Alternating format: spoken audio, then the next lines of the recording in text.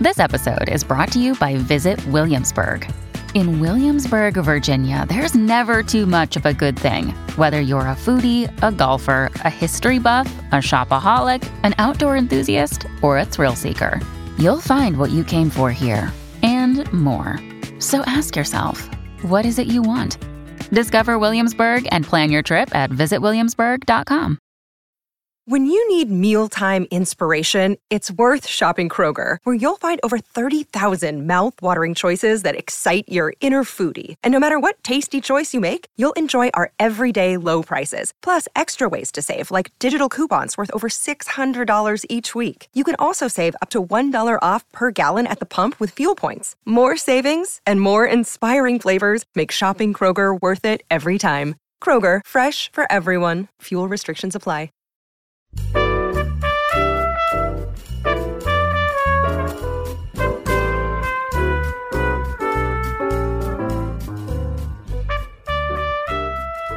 Welcome to a bonus edition of Behind the Mic with AudioFile Magazine. I'm Joe Reed. There were two reasons Mum and Dad chose this orphanage. Because it was the closest, and because of Mother Minka's goodness. When they were bringing me here, they told me how in all the years Mother Minka was a customer of their bookshop, back before things got difficult for Jewish booksellers, she never once criticised a single book.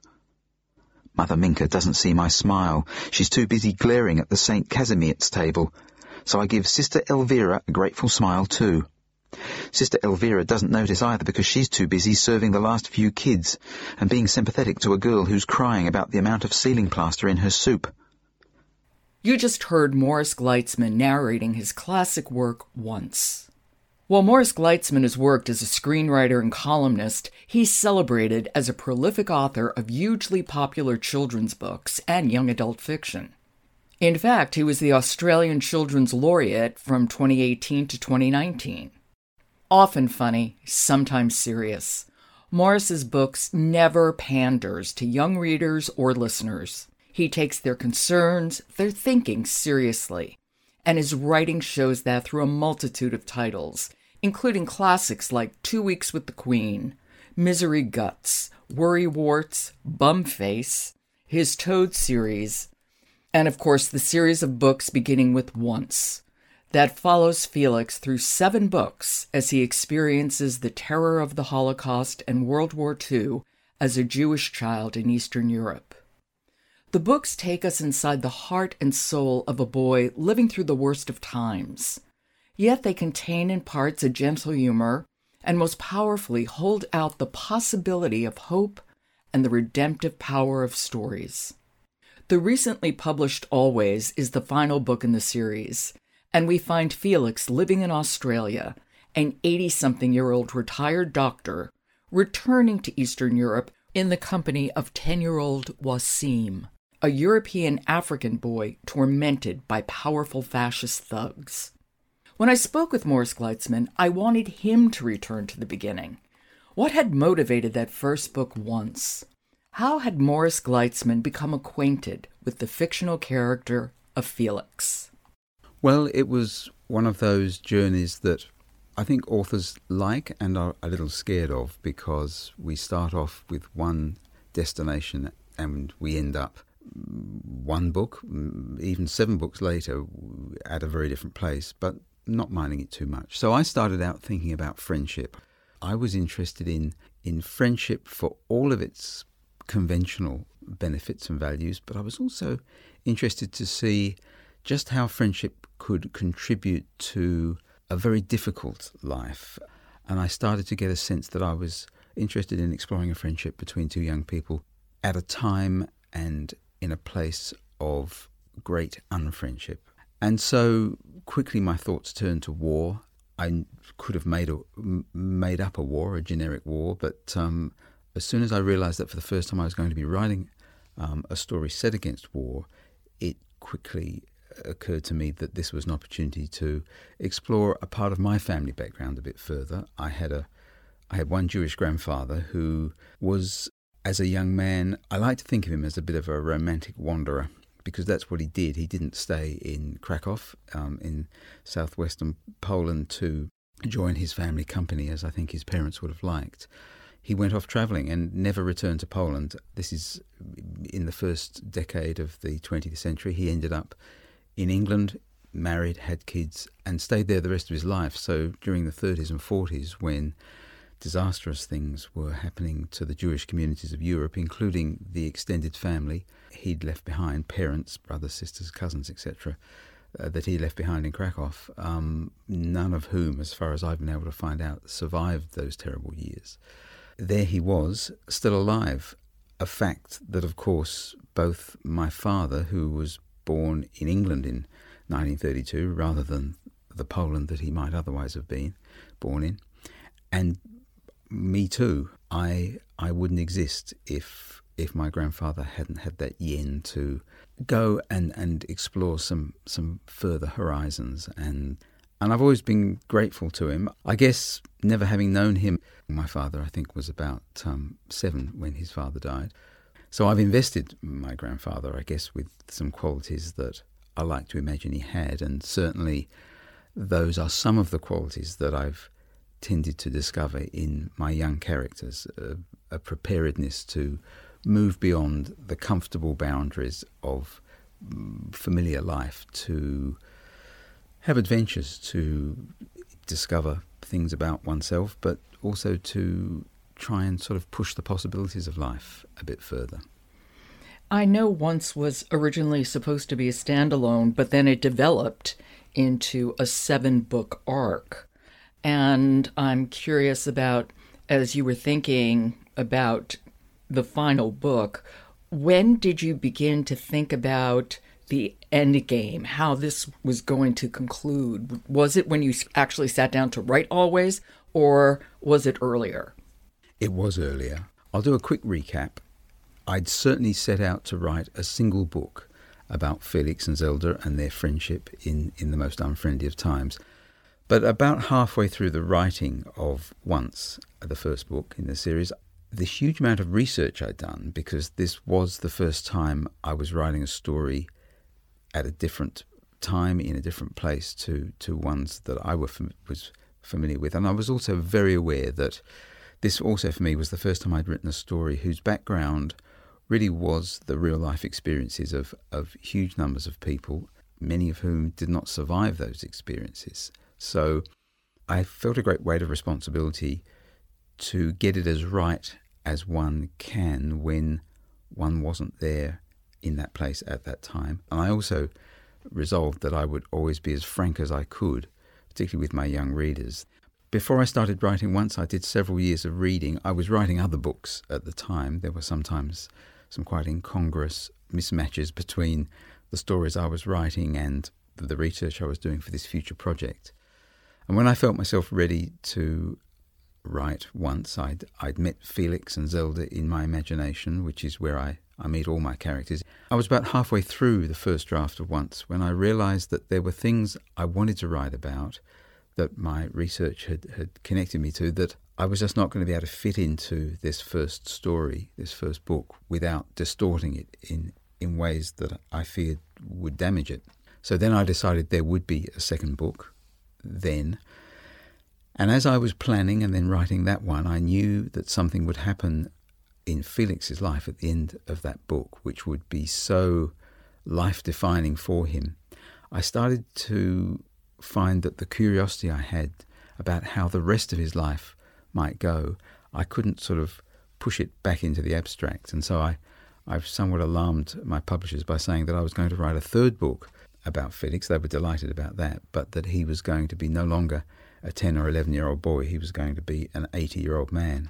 That book now is told through the voice of Felix's young granddaughter, Zelda. And this was where I guess I made a sort of error, because I thought that trilogy was going to be it. But within a year or so, I realised that Felix was a daily presence still in my imagination, and he was letting me know that there was much more in his younger life that he needed me to write about. And that turned into 3 more books through his 12th, 13th and 14th years, after Soon and Maybe.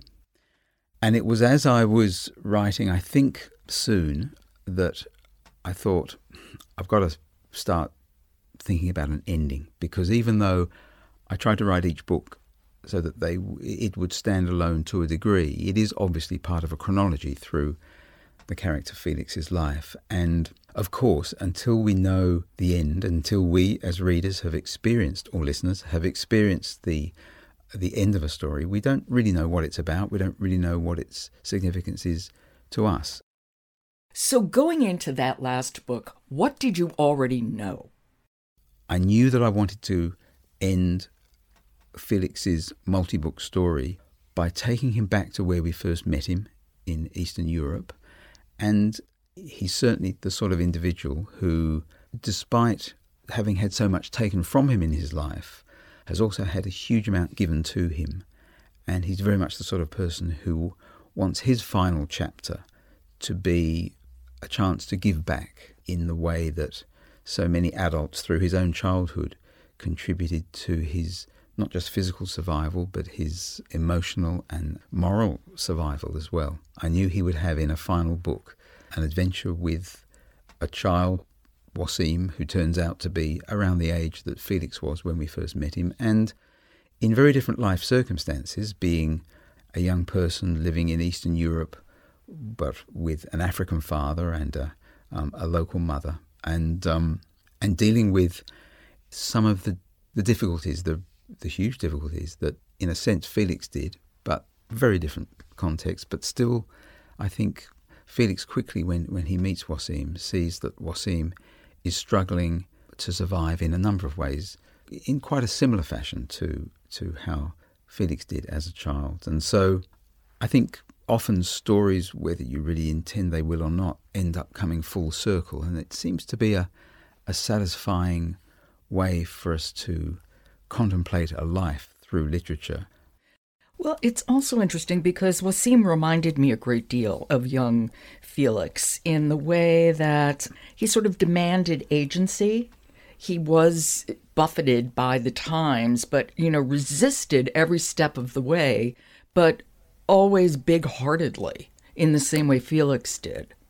And so what I think also closed that circle was this sense that while Felix was an extraordinary human being, that extraordinariness actually can exist and does exist in other people too, that you can resist and you can still love.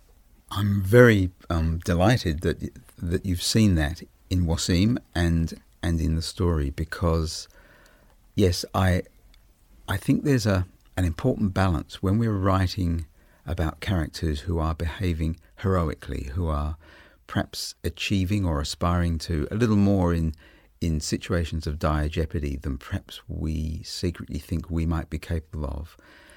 In fact, we want to, as we go through the journey with such characters, come to feel that maybe we would be capable of this, and that it's the sort of relationships that one has, if one's lucky, in one's life that help bring out our best potentials.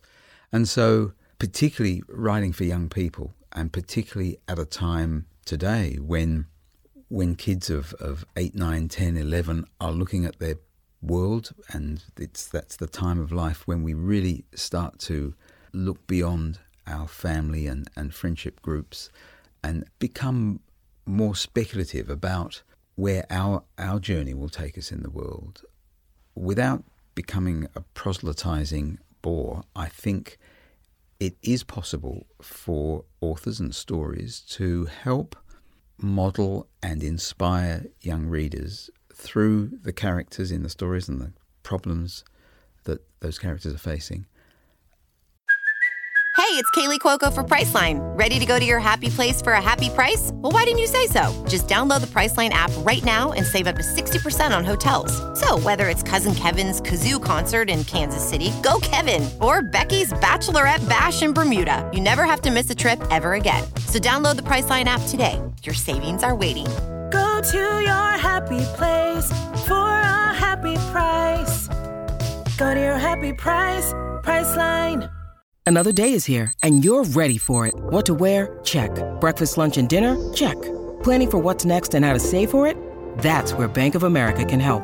For your financial to-dos, Bank of America has experts ready to help get you closer to your goals. Get started at one of our local financial centers or 24/7 in our mobile banking app. Find a location near you at bankofamerica.com/talktous. What would you like the power to do? Mobile banking requires downloading the app and is only available for select devices. Message and data rates may apply. Bank of America N.A., member FDIC. I think our stories, and I think they always have, led us a little towards our best potentials and inspired us and reassured us that for all of us there is a best, not identical to everybody else's best, but there is a set of potentials that are there for us to explore and struggle with sometimes. And obviously, if we're lucky, we have other people in our lives who inspire us and guide us and reassure us in a similar way. But just in case we don't, and at times when those other people perhaps aren't available, to curl up with a story that can light us up inside with the possibilities of our own life, I think that makes those stories even more important, even more precious. And I decided a long time ago that I would try and make my small contribution to that process through the stories I write. And I write stories with many different surfaces. Lots of them, at first glance, are pieces of humorous entertainment. But I always try and put something into these stories that will leave young readers feeling better about themselves and the world and their place in it, despite all the daunting difficulties, than they did before they picked that book up. Wasim.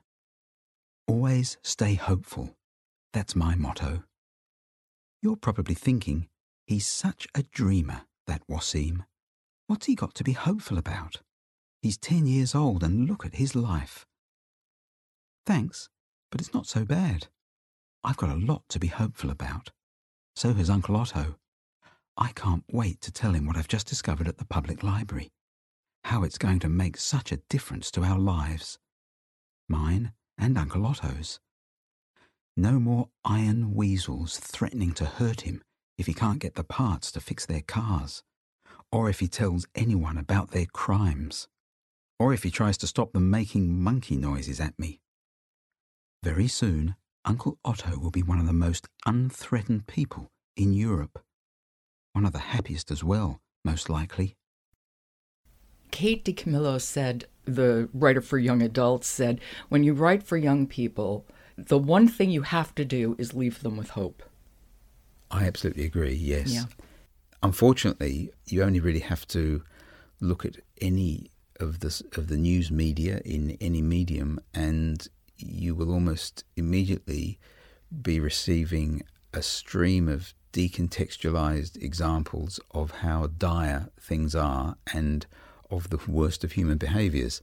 So if people of any age want to just be left feeling hopeless and defeated, well, there's plenty of opportunities there. So stories have this unique opportunity to do something different.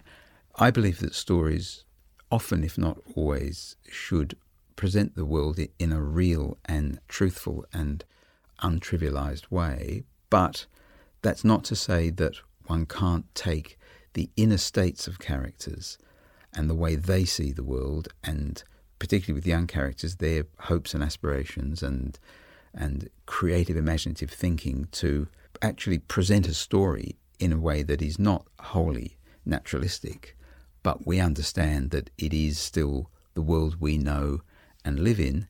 It's just being brought to us through the perceptions and the inner life of a young character. So I think hope is not an easy thing to achieve, and there's a lot of platitudinous words spoken, I guess, by very well-meaning adults in situations where they're really kind of just trying to talk young people into a particular state of mind or a particular set of behaviours. But stories give us as readers the opportunity to go on a journey that is not a lecture. It's a series of experiences, and it's about some developing relationships that are developing partly in response to external problems and internal problems within characters. And if that story, or if as we read that story, we end up in a place of hope, it's because even in the comfort of our reading chair or our bed, we've actually done the hard work. We've actually experienced some stuff.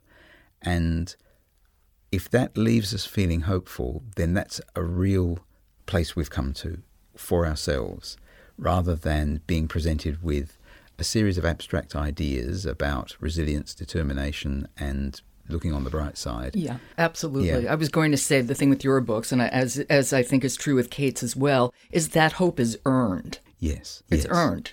And that's what's important, because you trust kids. You don't pander to them. You don't do it in your writing, and you certainly don't do it in your narration, because you narrate most of your books. What made you actually get into the booth to narrate and present your own work?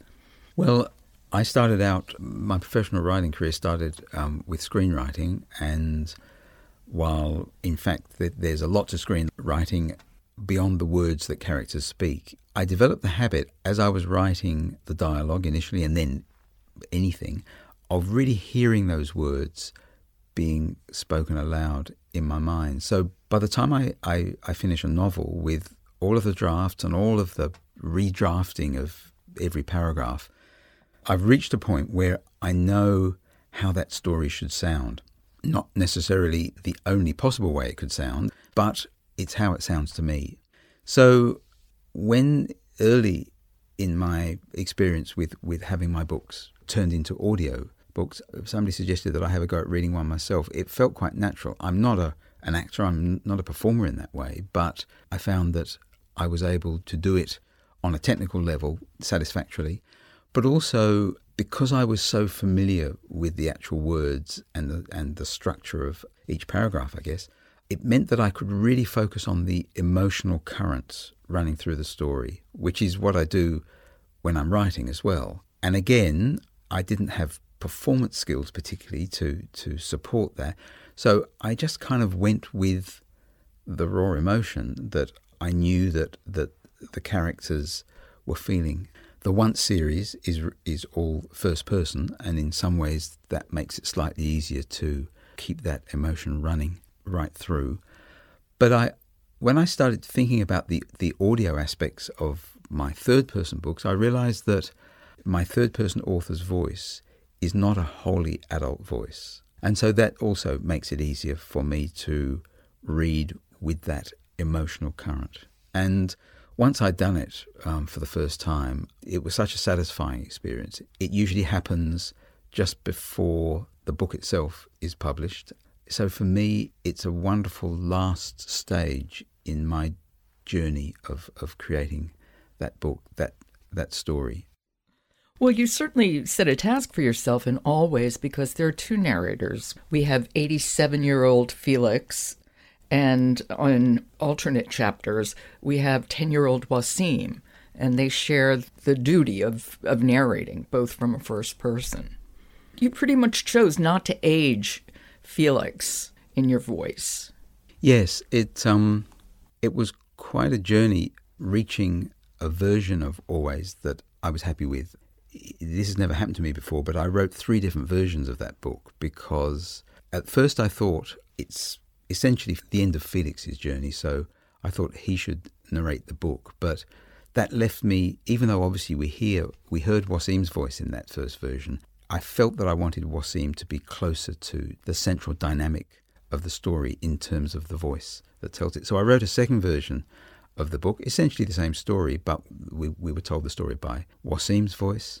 And that actually worked better for me, but then I grieved the fact that here was the final episode in Felix's life story, and he was suddenly feeling not quite as central as I hoped. So I came to something whose technical demands scared me a bit at first, which is why I hadn't done it at first, but I realised that I just needed to share the point of view and share the voices between Felix and Wasim.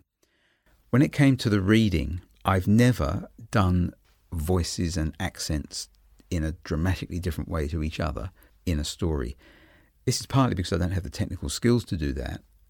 But even if I did, I've always preferred audio narration that is more akin to the experience we have when we read the words off the page. While I have listened to some splendid examples of magnificent actors filling the oral landscape with utterly convincing and in some cases very useful accent differences, because if you've got 8 people in a bar and you don't want to have to do an attribution that Gloria said on every line, it can be useful. But my books tend to be scenes between only 2 or 3 people, and I do in fact use a lot of those attributions because I think to beginning and less confident young readers it's fairer to give them all the signposting one can, and so I work that into the overall rhythm and structure of each passage, that there will be lots of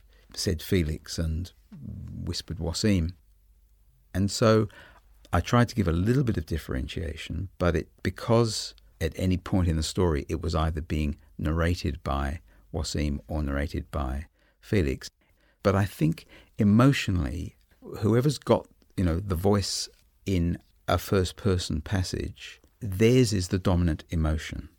And that really, again, for me, it's the emotion that leads me in the narrating booth almost all the time. And so I didn't prescribe how Felix was going to sound, how Wasim was going to sound, both in their own chapters and in the chapters narrated by the other. Felix, always in my heart. I say it louder than I normally would because of all the noise around us. People clattering past give us a look. Doesn't matter. If you can't tell your granddaughter how much you love her at an international airport departure gate, where can you say it? Zell's eyes are soft with emotion. Thank you, Felix, she says. I know that. I always have. Every day I'm over there in Syria, you'll be in my heart too. We squeeze hands. Expect random texts, says Zell, reminding you of that. Or, if the mobile signal in those war-zone hospitals is as bad as Mum and Dad say, telepathic messages. Zell grins. I do too. I'll be whooping with joy, I say, either way, even here in drizzly Melbourne. There's so much else I could say to her. I just went with the emotion, and I think that has given a little bit, just enough, I hope, of a separation between their voices. After 16 years, we're saying goodbye to Felix. You're not writing him anymore, and you're also not narrating him anymore. Was that an emotional narration for you? Was that difficult? It wasn't difficult. It was certainly emotional, and I guess it never feels like a finality. It never feels like a goodbye forever, not because I'm secretly planning to sneak a book 8 in at some stage. Although I must say I have been thinking about Felix's now young adult granddaughter, Zelda. So I'm thinking about the possibility of writing a story in which Zelda, at age of around 20 or 21, would be the main character. But it wouldn't be part of the Felix series. That's probably more than I should even be saying at this stage. It's just a vague notion, really.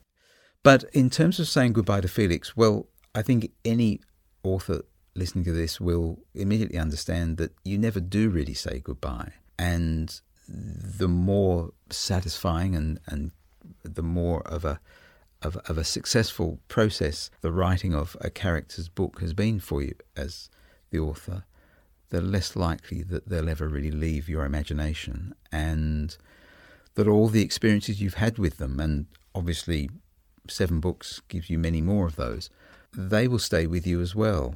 And sometimes you just kind of go back to them in daydreams, and sometimes you hear them recounted by readers that you're in conversation with, and that keeps the character very much alive, even as you're marvelling at what each reader extra things they can bring to the life and to the experiences that are there on the page, but have taken a journey through the imagination of each individual reader, and all sorts of wonderful things happen there as well, which is fascinating and gratifying for an author. You wrote screenplays for hour-long films for the Children's Television Foundation, and you turned one of these into a book, The Other Facts of Life, which in fact opened the doors to you for writing children's literature. Yes. It was a few years later. I was at a conference in Washington, D.C., and I was sitting next to somebody who was a TV producer from England who surprised me by, on the first morning, putting a copy of The Other Facts of Life on the table in front of us and saying how much she'd enjoyed it. But she also mentioned that she'd shown it to a friend of hers from a very venerable publishing company called Blackie that had been going for about 180 years in London, and that I would be hearing from the publisher from Blackie, as I did, and it was a letter asking me or inviting me to write an original children's book for them, and it just seemed like one of those opportunities that I never thought I'd have, and I actually wrote a movie I didn't particularly want to write that would earn me quite a lot of money, so I could then take the next 3 months off and write a first draft of a book called 2 Weeks with the Queen. And when that was published, it actually had a much stronger reception than I'd ever imagined, and I've had a first glimmer that maybe I could actually turn this into a job with, an income. I'm just going to interrupt for 1 second, because 2 Weeks with the Queen, I was so surprised that you wrote that so early in your career, because it deals with death, it deals with AIDS, it has important gay characters. That was a brave first book, and it really pushed boundaries. Yes, thank you, and it did, but I wasn't aware of that while I was writing it, and I'm kind of grateful I wasn't really. I'd started out, this first time that I had the opportunity to write a book from scratch, I'd started out planning a totally different story. I was working on an outline, it was going well, and I suddenly was gripped by a really strong feeling that this was not the book I should be writing. And I resisted it for an hour or so. I thought, what is going on? I've never really been afflicted by writer's block or writer's anxiety to the degree that this was almost stopping me continue. And then after lunch that day, I thought, I'm just going to go with this and see what's going on here. And I just started to get a sense of this story, and I scribbled an outline down in about 2 hours, and it was the outline of 2 Weeks with the Queen, and all the major elements of the story were just there. It felt as if it had been growing inside me for years without me knowing, and it didn't literally relate to anything in my own life. And the next day I started writing it, and I think I wrote the first draft in about 4 weeks. It just kind of poured out. I did some polishing. I didn't even do a full second draft when we showed it to a publisher. Boy, I thought, this is fantastic. I can write a book in about 6 weeks. I worked out how many weeks I planned to live, and I divided that by 6, and I realised I was going to be writing thousands of books. It was fantastic. But of course it doesn't work that way, and whatever the circumstances were of that story growing inside me, that's never happened in quite the same way again. I feel sick, said Luke. Try keeping the racket down a bit, said Dad, and you'll feel better. Probably a strain of heat-resistant bacteria in the Chrissy Pud, said Colin. Pity we haven't got a microscope in the family. I could have run some tests and spotted it. Colin saw Mum and Dad swap a little glance that he wasn't meant to see. They knew. They actually knew what he was busting for, and they'd still given him shoes. Boy, wait till he had time to write that anonymous letter to the Child Welfare Department. But I'm very grateful to have had that experience, and I'm grateful that the sort of the rush of energy that it came out with stopped it. I didn't do any self-editing, the sort of anxious, what are people going to think of, having a couple of gay guys in a book, obviously designed for 8, 9, 10-year-olds, etc. So it wasn't really till after it was published and it was banned from schools in the UK for a few months, maybe the first year, for which I'm extremely grateful, because it became a book that was widely read by young secondary students. And they in particular, if they get a whiff that a book has been, banned, or that maybe there's a copy in the library but it's not actually on the open shelf, that's a wonderful attention-drawing device. And I've I've had a warm feeling of gratitude towards Margaret Thatcher and her government ever since. Not on every matter, but just this purely self-interested one. I wonder if you think back, is there a through line? If you look at your work, the funny work, the serious work, is there a through line that runs through your work? I hope it reflects that young people, even quite young people, they have some big stuff going on inside of them. And certainly an error that we adults make from time to time, and some more than others, is because we live in a world where we ascribe so many values and assumptions to the external appearance and the size of things, we make that mistake that because young people are physically smaller, that we sometimes assume or behave as if we're assuming that everything that's going on inside that young person is commensurately smaller.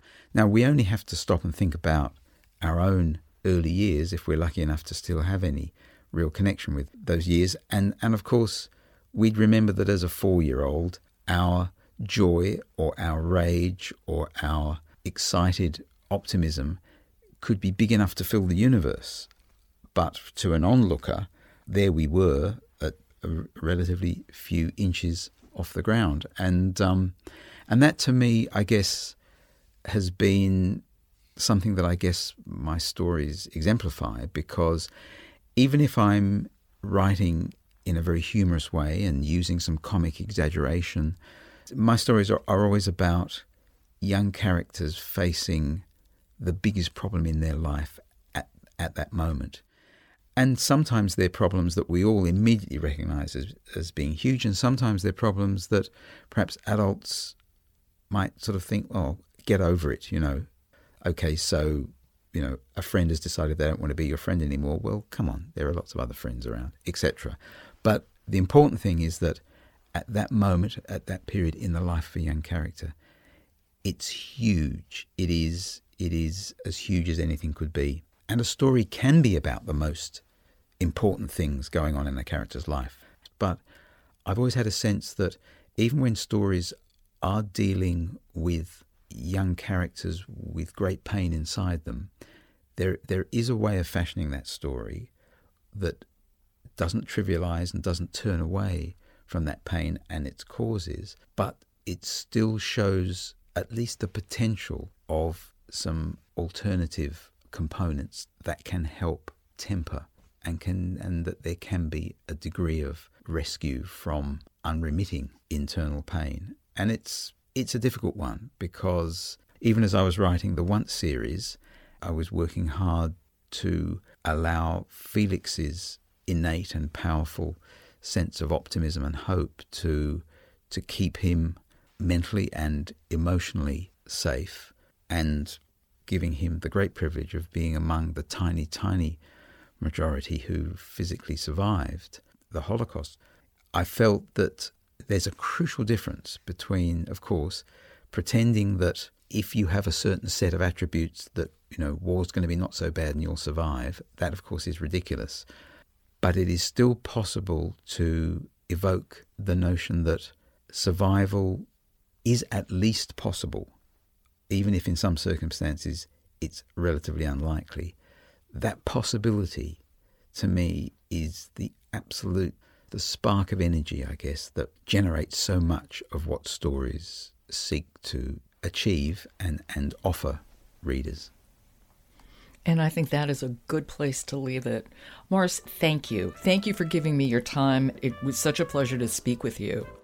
Well, a pleasure for me too, Jo, and talking to you and having a chance to really talk in some depth and length about obviously what for me will always be one of the more important books for me personally that I've written. It's been a real joy and a great opportunity. That was author Morris Gleitzman. You can find reviews for his books, including Always, and many other books for children and young adults at AudiofileMagazine.com. Don't forget to follow Behind the Mic wherever you get your podcasts, and then leave us a rating on Apple because it helps people to find us. This has been a bonus edition of Behind the Mic. I'm Jo Reed. Good listening.